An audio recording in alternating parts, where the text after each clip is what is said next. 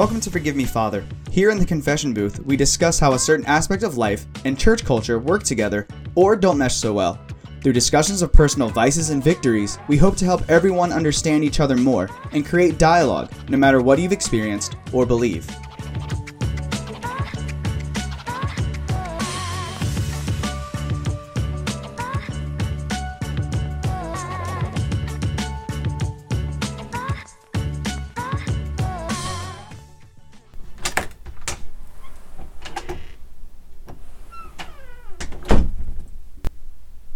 Forgive me, Father, for I have sinned. What sins have you committed? I have struggled with toxic positivity. And I don't know if this is just me. It probably is. But the smell of raspberries Really? it's too much for me to handle. Raspberries. Every time, raspberries. I don't know why, but every time I smell raspberries, it almost feels like it's burning my nose hairs. It's just too much. And I'm like, get that away from me. No, thank you. I feel that way with garlic. Garlic like burns through my nostrils. And when I go to Buffalo Wild Wings, I always get spicy garlic because it's delicious. I don't care if my breath smells bad afterwards. It's probably their best flavor. But like garlic, when they like set it down like right in front of you, like I don't normally have a sense of smell. Like most people who know me know that my smell it's like 20/80 in terms of like how much I can actually smell throughout my day. Right. And so, but like when garlic is put in front of me, like it just, I smell it all for like 5 seconds. Like it's all I can breathe in. Like I'm pretty sure it goes into my lungs. I was going to say I lost almost all my sense of smell when I got a concussion when I was 10. And so I haven't known what a single food you guys have talked about what it smells like. I have absolutely no idea what a raspberry. I didn't know raspberries had a smell. I guess I could have assumed that. Absolutely no idea. Whoa. I can only think of two smells. If something's really strong and I'm concentrating very hard, I can probably smell it. But like last time I smelled something was probably like a week ago or like a few weeks ago.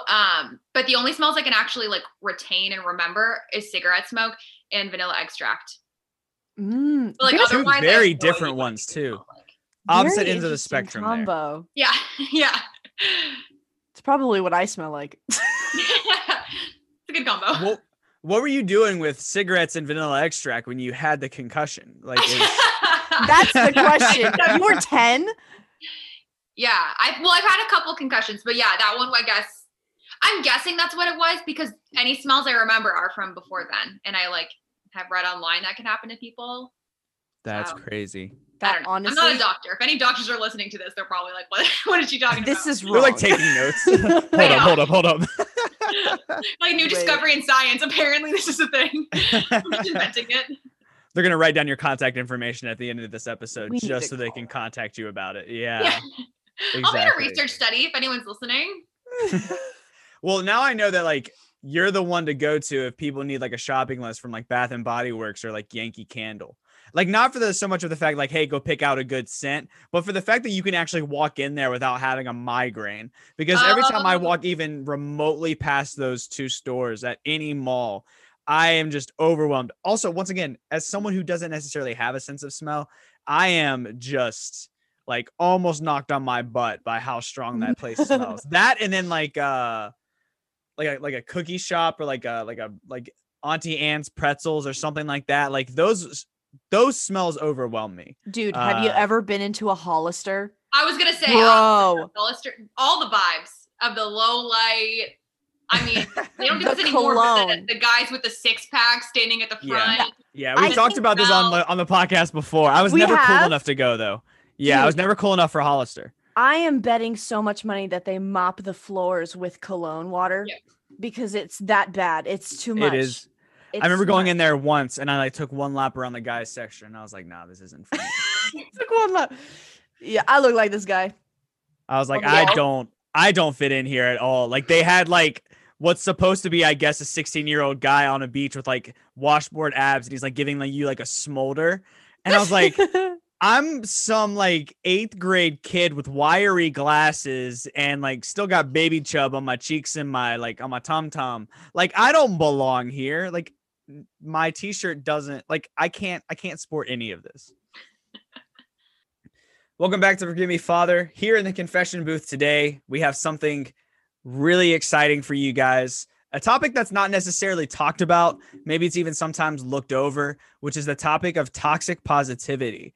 I know a lot of time we talk about like toxic masculinity. We talk about how sometimes we can have toxic relationships, toxic views over our own body, and things like that. But AJ, I'm really excited to talk about toxic positivity and what that means for a relationship with God or otherwise. Me too. I feel like I'm going to have a lot of opinions on this one.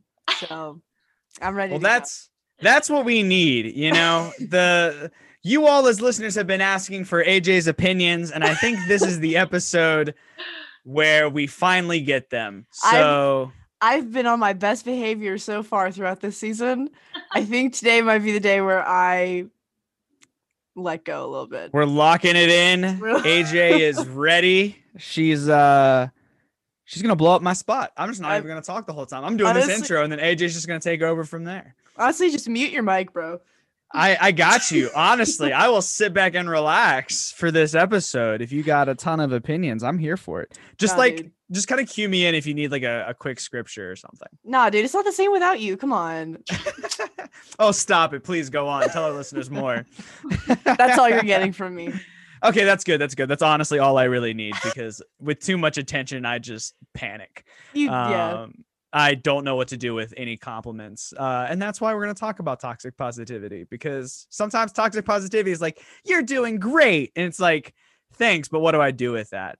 And to be able to help us out in today's episode, to be able to talk about her experiences and to give us her thoughts and her advice is a really good friend of mine. It's Katie Grimes. Hi. Hi, guys. There it is. Everyone. Hi, listeners. And we go back to Radford University. We were there together for quite some time. Katie, correct me if I'm wrong, but you did education, right? Yeah. Yeah, I did education there. You were a freshman when I was kind of like heading out at the time. I remember I was kind of like one of the upperclassmen. Still didn't know what I was doing.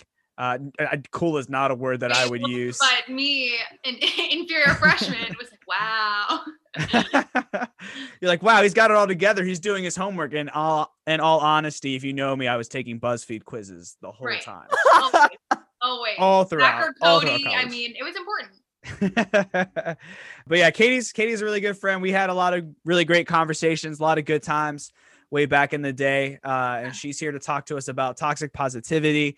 Katie is one of the brightest, which I know sometimes we use that in terms of like intelligence, but she's also one of the brightest when it comes to just personality in general, like a ray of sunshine in the way that could probably sound as least corny as possible. Because I think people are like, you're just a ray of sunshine. You're just so fantastic. But Katie has always been a great presence of optimism, of support and things like that. And I think that's what made her such a great addition to this season, to be able to talk about toxic positivity. So Katie, why don't you give us and our listeners just a little intro to who you are, and we'll jump right in this. Yeah, well, thank you so much. That's so sweet. I still remember to this day when you were a senior and I was a freshman, you said something similar like that to me, and it stayed with me all 4 years. Like, it made a difference. So thank you. But yes, I'm Katie. I am in the Boston area. I am currently a special education teacher and specifically work with children with past trauma. And I've been doing that this year through COVID and being in person and all of that. I grew up in New Hampshire before I went to college in Virginia. And from there, grew up in a somewhat traditional Christian household, really strong morals. And I had a lot of independence growing up, which I think really helped me as a person and in my relationship with God. Had a lot of freedom to build my own beliefs and explore things, and then decided when I was 13 that I wanted to be baptized and live out the Bible to the fullest extent. And from there, had most of my trials and things like that, because I was 13 years old. Like, that is a baby practically. And so most people, like, I feel like their story is very much before coming to God, but so much of my story is after I already made that decision. And so anyway, so much of who I am is just developed from after that. So from there, it hasn't been easy by any means, but have continued to live that lifestyle through all of life's changes, and went to college, came back to the Boston area, and here I am. So I'm excited to be here and talk about all the ways that I have messed up, but learned from it, and toxic positivity, which I'm so passionate about, and so is AJ. You already know. AJ's locked and loaded already. She's aiming her gun, so to speak. Don't make that face. But yeah, I think what I was saying earlier, just about you being a ray of sunshine, just being such a bright spot in the campus ministry that you and I are a part of, as a part of the International Churches of Christ. Katie, you're obviously still a part of that family of churches. I've since left, as people who listen to this podcast know. But you really were such a great support in a lot of ways, whether it was like saying that you would pray for somebody and then you would follow up on that. You would ask like a week later, like, oh, hey, how is this going? You know, I've been praying for you. And that follow up means more than anything. Cause I think in a world that is so go, go, go, it's nice to know that you're being remembered in some way, shape, or form. You know, like, I'm going through a stressful time. Like, my biology 101 class is super stressful. I'm like not doing well. And then you would come back later and be like, hey, how's biology 101 been? Like, you know, you always made an effort to like talk to the people that were kind of on the outskirts of, you know, whether it was like devotionals or church services, like the people who were just sitting by themselves. You know, I would see you talking to them randomly throughout the service or after the service or whatever it was, like just always looking to help out, always looking to make sure people felt loved and cared about. And I think that's what's something that's so powerful about positivity, which Webster's dictionary defines it as the practice of being or tendency to be positive or optimistic in attitude. And you really were such a positive and optimistic person, which is, I guess, saying a lot, because I think when you look within church culture, like having faith is often tied to like being positive about the future, right? Mm-hmm. And I think that's kind of where we can hop into this too, is that with positivity, a lot of times when somebody was faced with something tough, it's kind of a church cultural norm to be positive about the outlook. And a lot of times our thoughts are like, oh, God's got it. Right. You know, like you think of certain scriptures like Matthew 6:33, where it's, you know, it talks about like, don't worry about all of these different things because God's got it for you. Worry about today. Tomorrow has enough troubles on its own. You think of 1 Peter 5, cast all your anxieties onto God because he cares for you. There's a lot of like positivity that can come through there.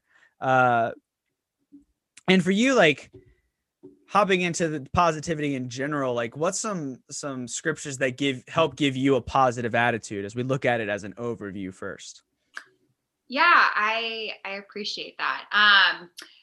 I think some of uplifting scriptures, a lot of the Psalms, ironically, there's definitely some hopefulness there. I think about Hebrews 6 when it talks about that our hope is like an anchor for the soul.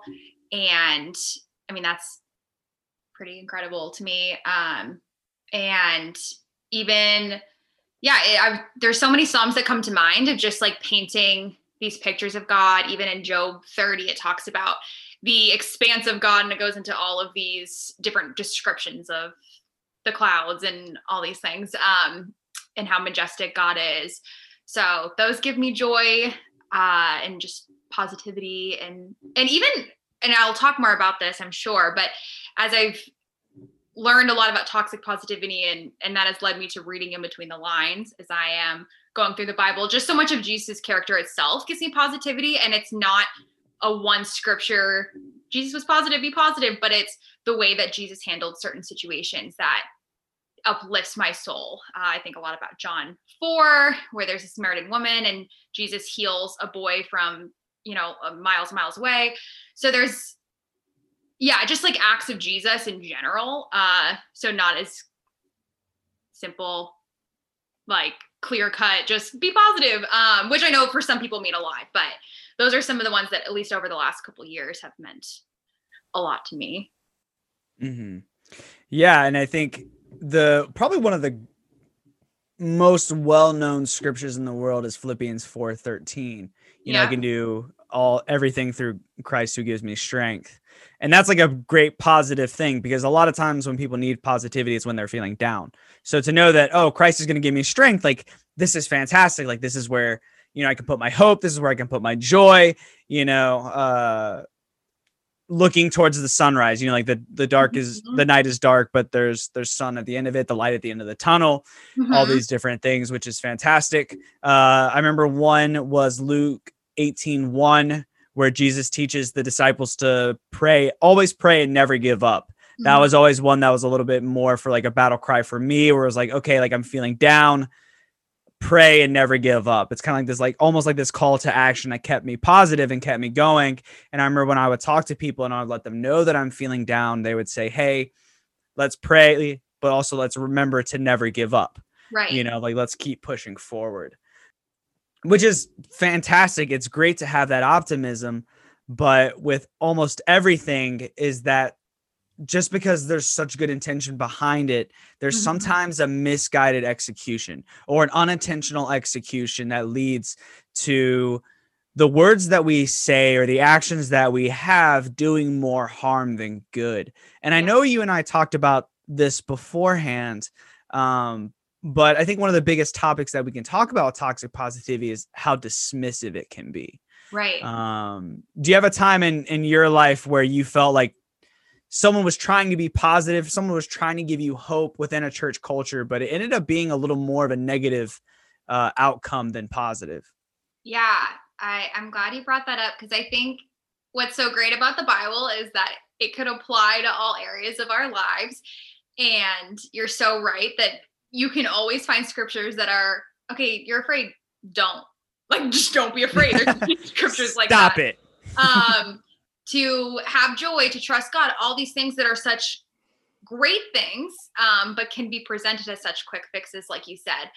And I felt that on all different scales, where it could just be I'm having a bad day, and then it's just like, oh, here's a scripture, and you're like, okay, or like just pray about it. I feel like that's one of the most common ones, or it's like, I'll pray for you, or just pray about it, and you're like, oh, I'm cured. Oh, thanks. And that's what is interesting about toxic positivity too, is that I see it every single day at work, honestly, but then it definitely crosses over into some bigger things as well. I think one of my bigger examples, my dad passed away 3 years ago this month, and through that and just other different traumatic experience I've had, I think that's where I've learned the most about toxic positivity, and where I've had to confront myself, even with how I've played a part in it. But 3 or 4 days after he had passed away, so I had gone home from Virginia and was ranting to a friend about various things. I obviously was in a terrible place emotionally, understandably.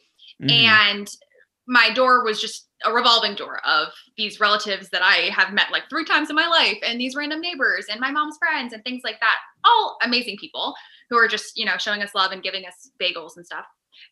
So I'm ranting to my friend about this, and she, with very good intentions, but responds with this.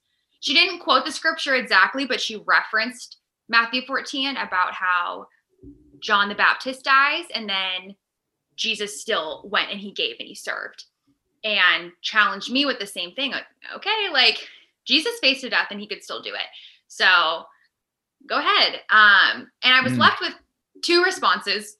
One, which was the smaller part of my response, was, how dare you?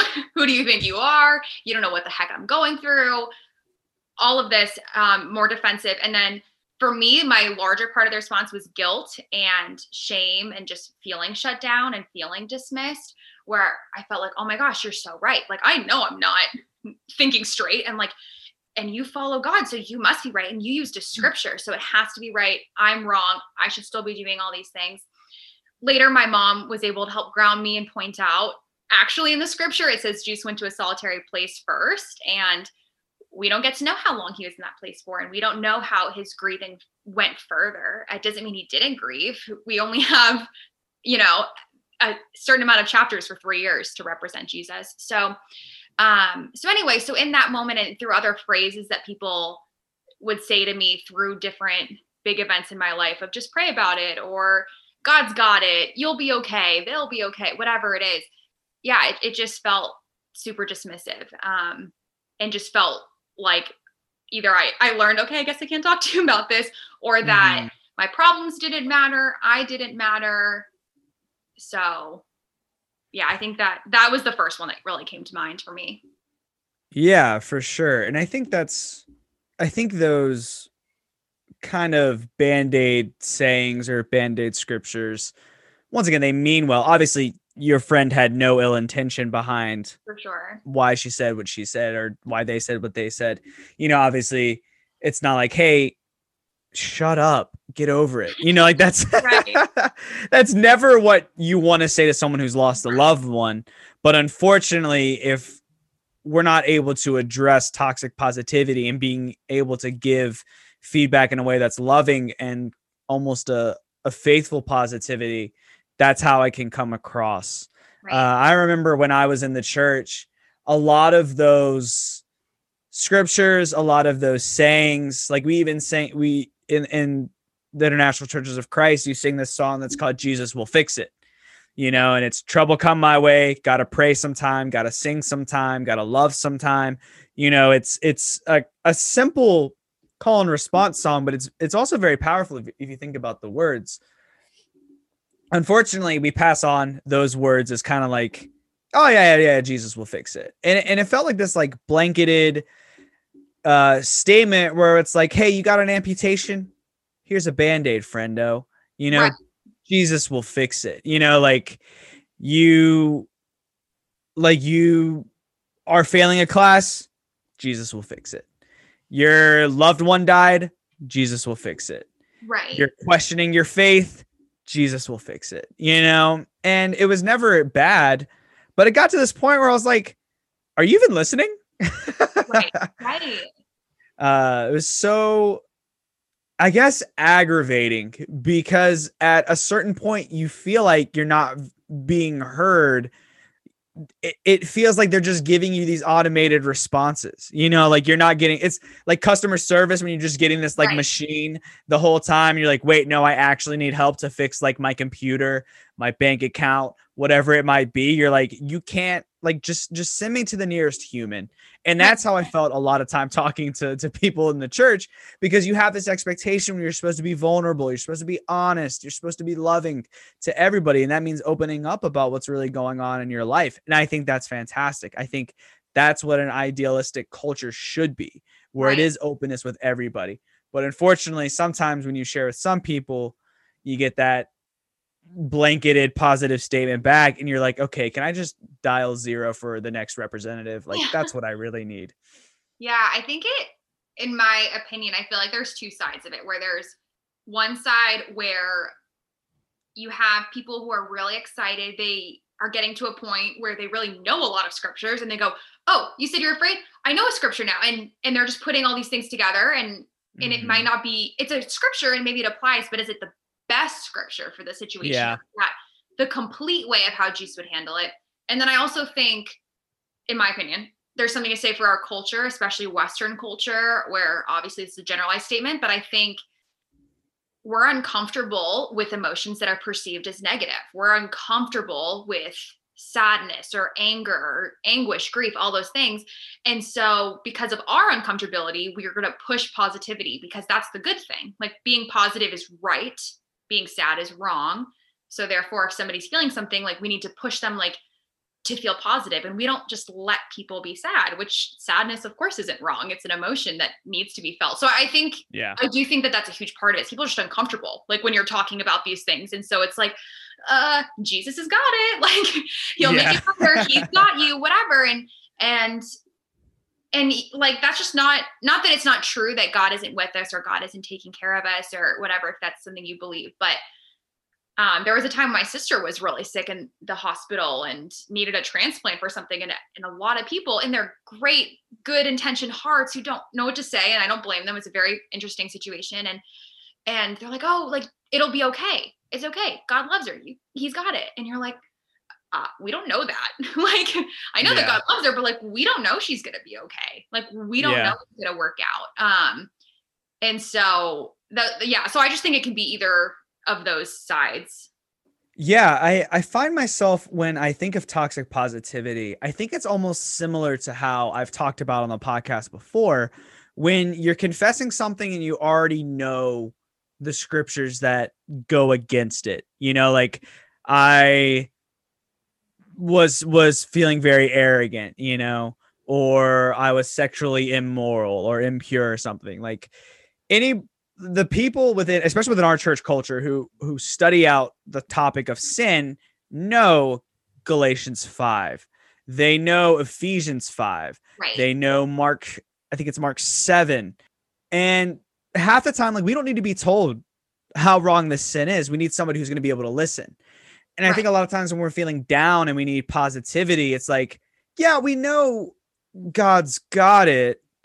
We need somebody who's actually going to listen and kind of give a comforting feedback, you know, not just positive, but also like someone who is going to listen and sit through us through that pain. Because I think a lot of times when we confess sin, people are like, oh yeah, that's bad. You're going to go to hell if you keep within that realm. And it's like, yeah, I know that already. Thank you. Like, that's not what I was needing at all. Like, like that's not helpful. And the same thing I think happens with misguided positivity, where it's like, hey, like I'm feeling really down. They're like, God's got it. Just pray about it. Love you, bro.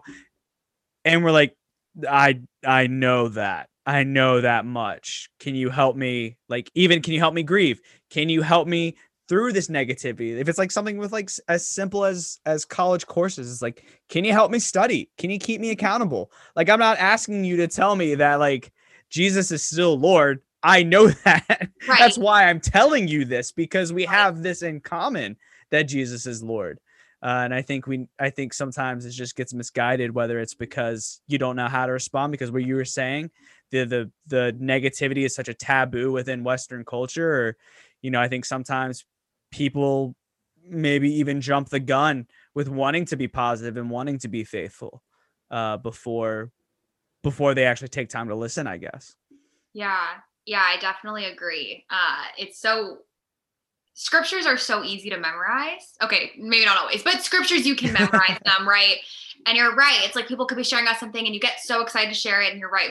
If somebody's confessing sin, if they are confessing, they know it was sin. There are times in the Bible, and it makes it clear when you need to help them. But if they know it, like, your job is to point them to grace. And you're right. Like, same thing with this. Like, Jesus supported way more than just being like, I'm God. I'm just imagining if he was walking around, he's like, I got it.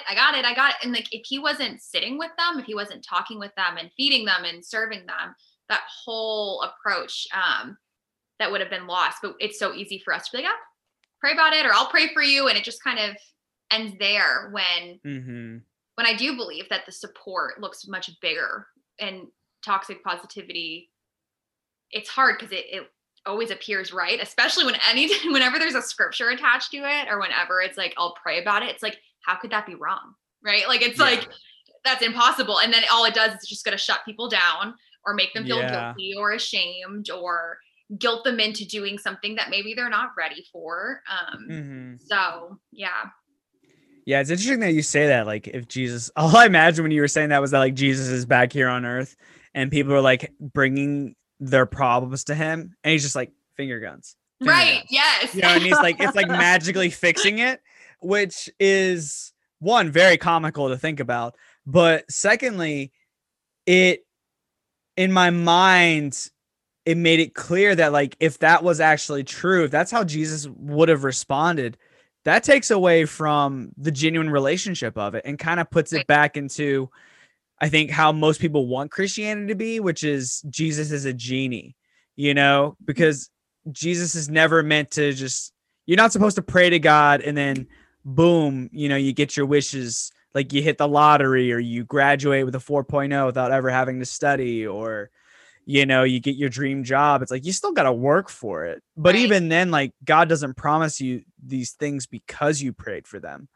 And I feel like if Jesus was as misplaced positive as I think sometimes we can be within church cultures, it does kind of take away from the authenticity of it, because we're kind of like we were both saying earlier, is that you're kind of going over these negative emotions. You're going over these opportunities to genuinely connect, and you're just replacing it with like a simple scripture or like finger guns or whatever it might be. And you miss the point of really connecting with somebody in a deep way.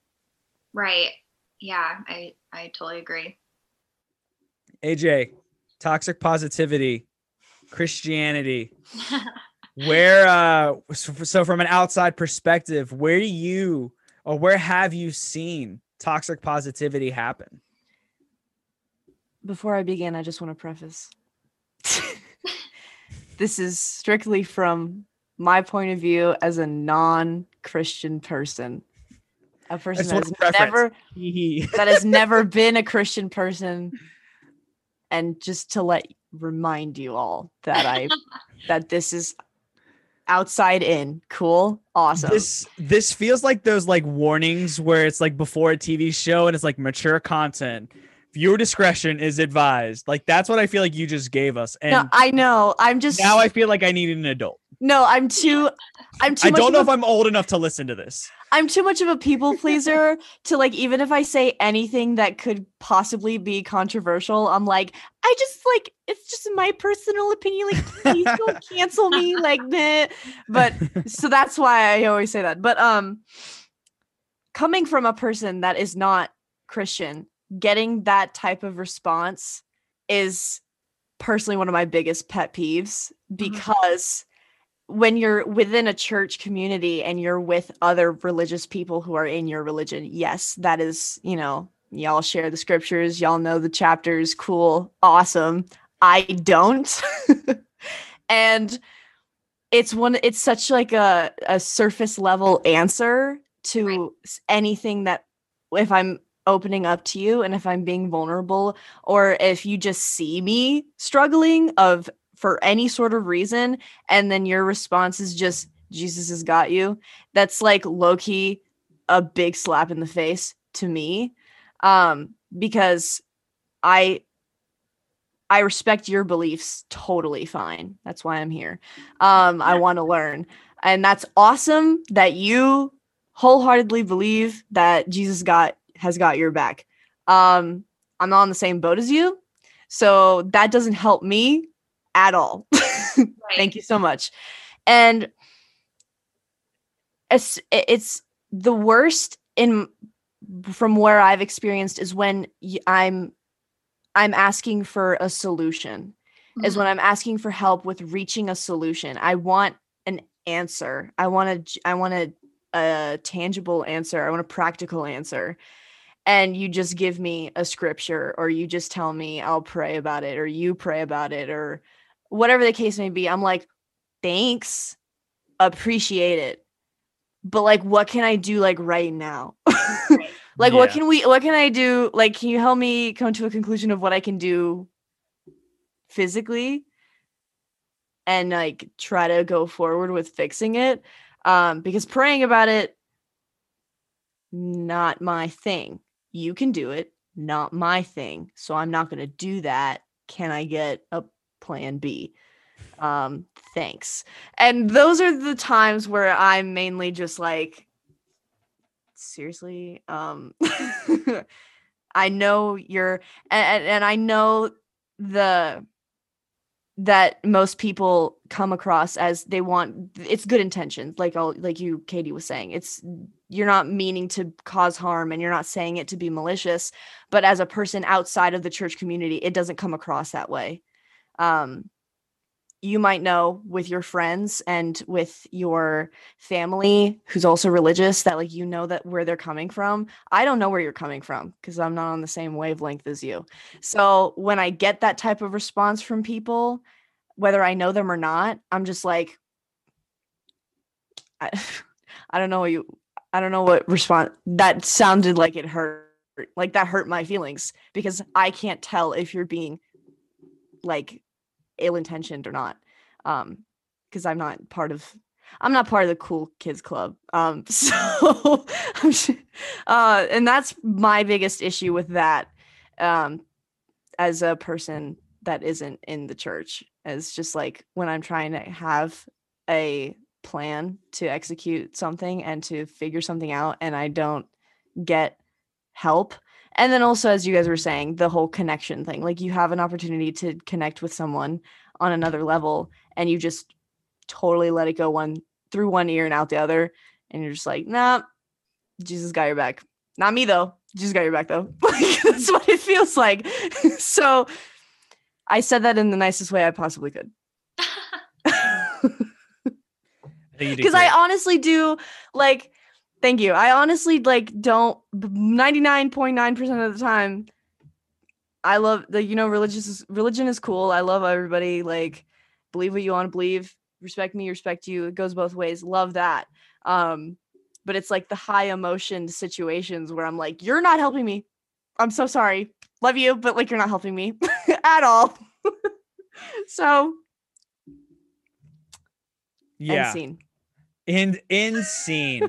5-star. End scene. Coming to the matinee tomorrow. Bringing all my friends. Yeah.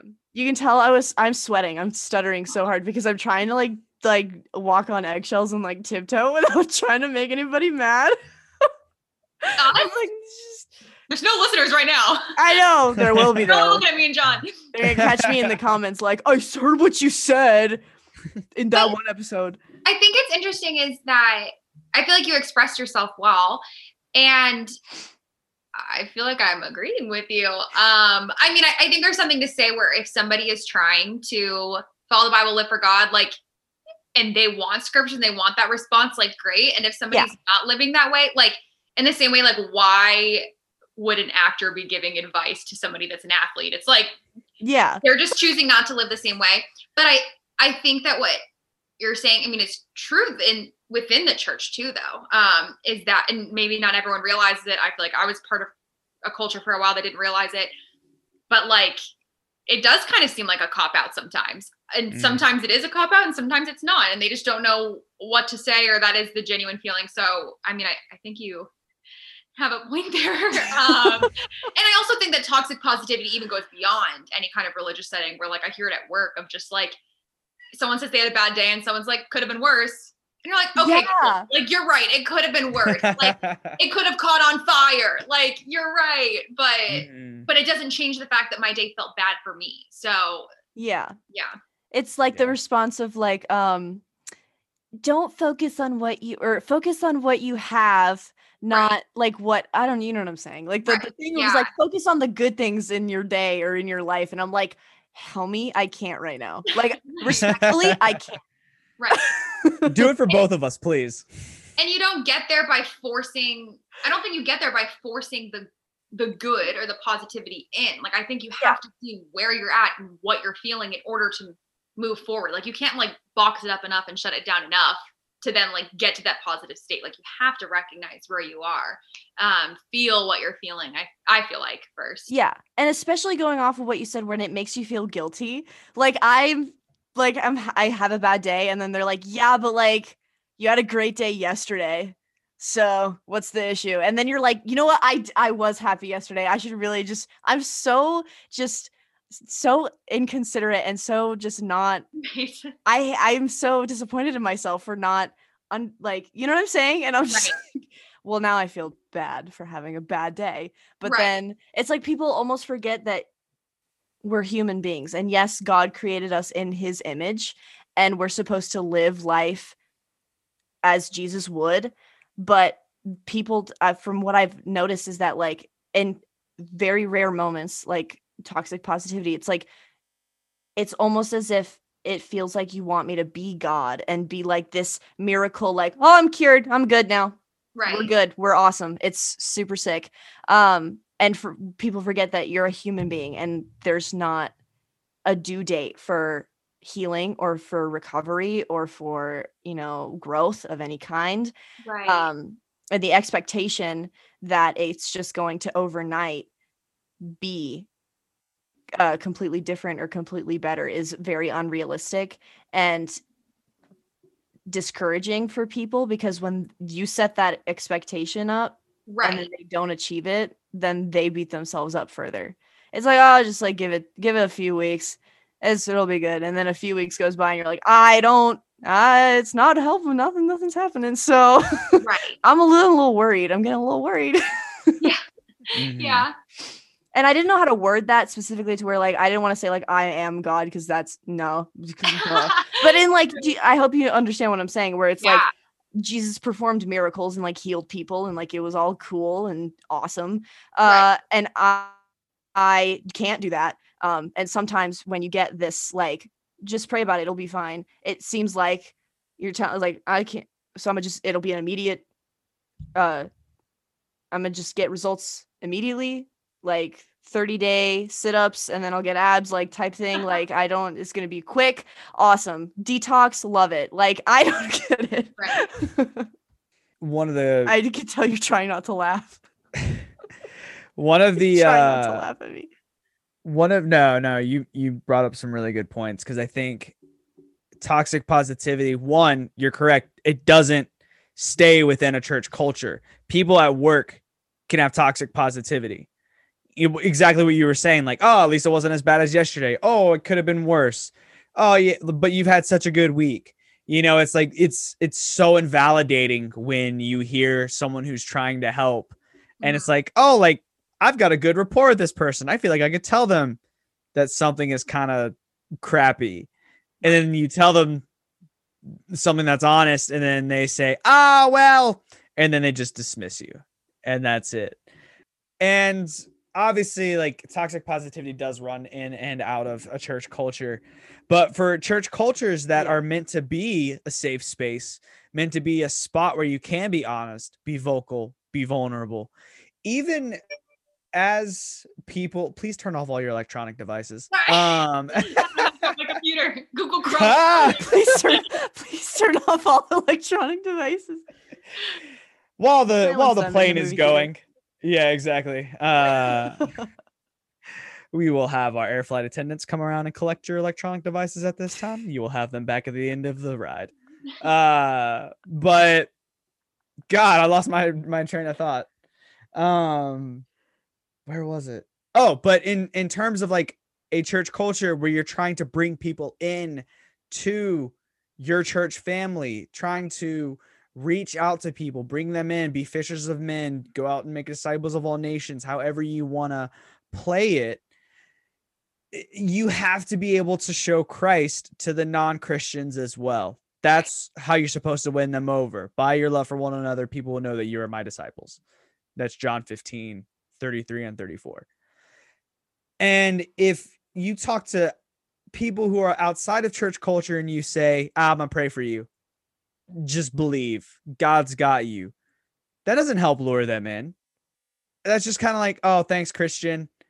And that's it. Like, that's not really love. You may think it is because that's your societal norm inside church culture, but that doesn't mean it's the norm for somebody else. Most people outside of a church culture, like you were talking about, AJ, they need to see actual actions. They need to see your love accompanied by the action of love, not just the speech of love. And it reminds me, hopefully not to get too off track, it reminds me of Matthew 25, where Jesus is giving a parable of the sheep and the goats. So it's the afterlife. God separates the sheep from the goats. One side gets into heaven. One side does not get into heaven. And the way that he divides the two is that he looks at the sheep and he says, come, you who are blessed by my Father, take your inheritance, the kingdom prepared for you since the creation of the world. So these are allowed to enter heaven. And the reasons are, for I was hungry and you gave me something to eat. I was thirsty and you gave me something to drink. I was a stranger and you invited me in. I needed clothes and you clothed me. I was sick and you looked after me. I was in prison and you came to visit me.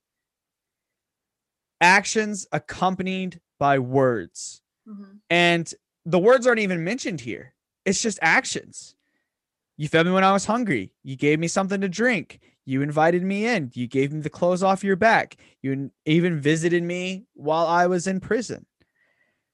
And what's funny is that the sheep in this parable, they're confused because they're like, when did we see you hungry and then feed you, or thirsty and give you something to drink? When did we see you a stranger and invite you in and clothe you, take care of you when you were sick, go to visit you when you were in prison, and so on and so forth? They don't actually know that they were taking care of God or taking care of his people. All they knew is that they were just taking care of somebody random. And in verse 40, it says, the king will reply, truly I tell you, whatever you did for one of the least of these brothers and sisters of mine, you did for me. So positivity, true godly positivity, isn't just, I'm going to pray for you, I'm going to listen to you, God's got it. It's accompanied by taking care of the sick, feeding the hungry, and not just feeding the hungry, but also taking care of the people who are outside of your church culture. Right. The person that you go to work with, who maybe you've been reaching out to for weeks on end and has shown zero interest in what's going on, maybe even know their sin to a little bit. And they say like, hey, it's been a really rough week. Like, I didn't have time to do this. I didn't have to do that. Even like, I didn't have time to bring lunch today.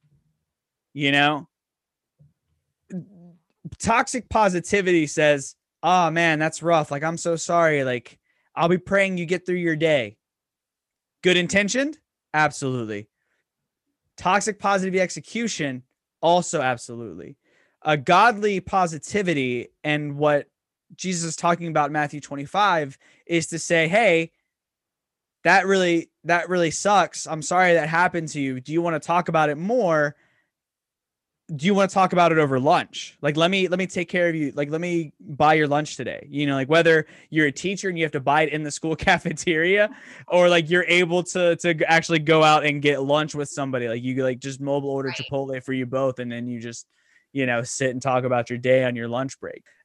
There's a difference, you know, and the intention is equal. And we can't emphasize that enough with all of our podcast episodes, is that half the time the intention is always pure. Yeah. But the execution is where it truly does make a difference of whether or not it's dismissive or it's connective. Right. And I think that's one of the biggest takeaways, even with positivity and toxic positivity. Yeah, I definitely agree.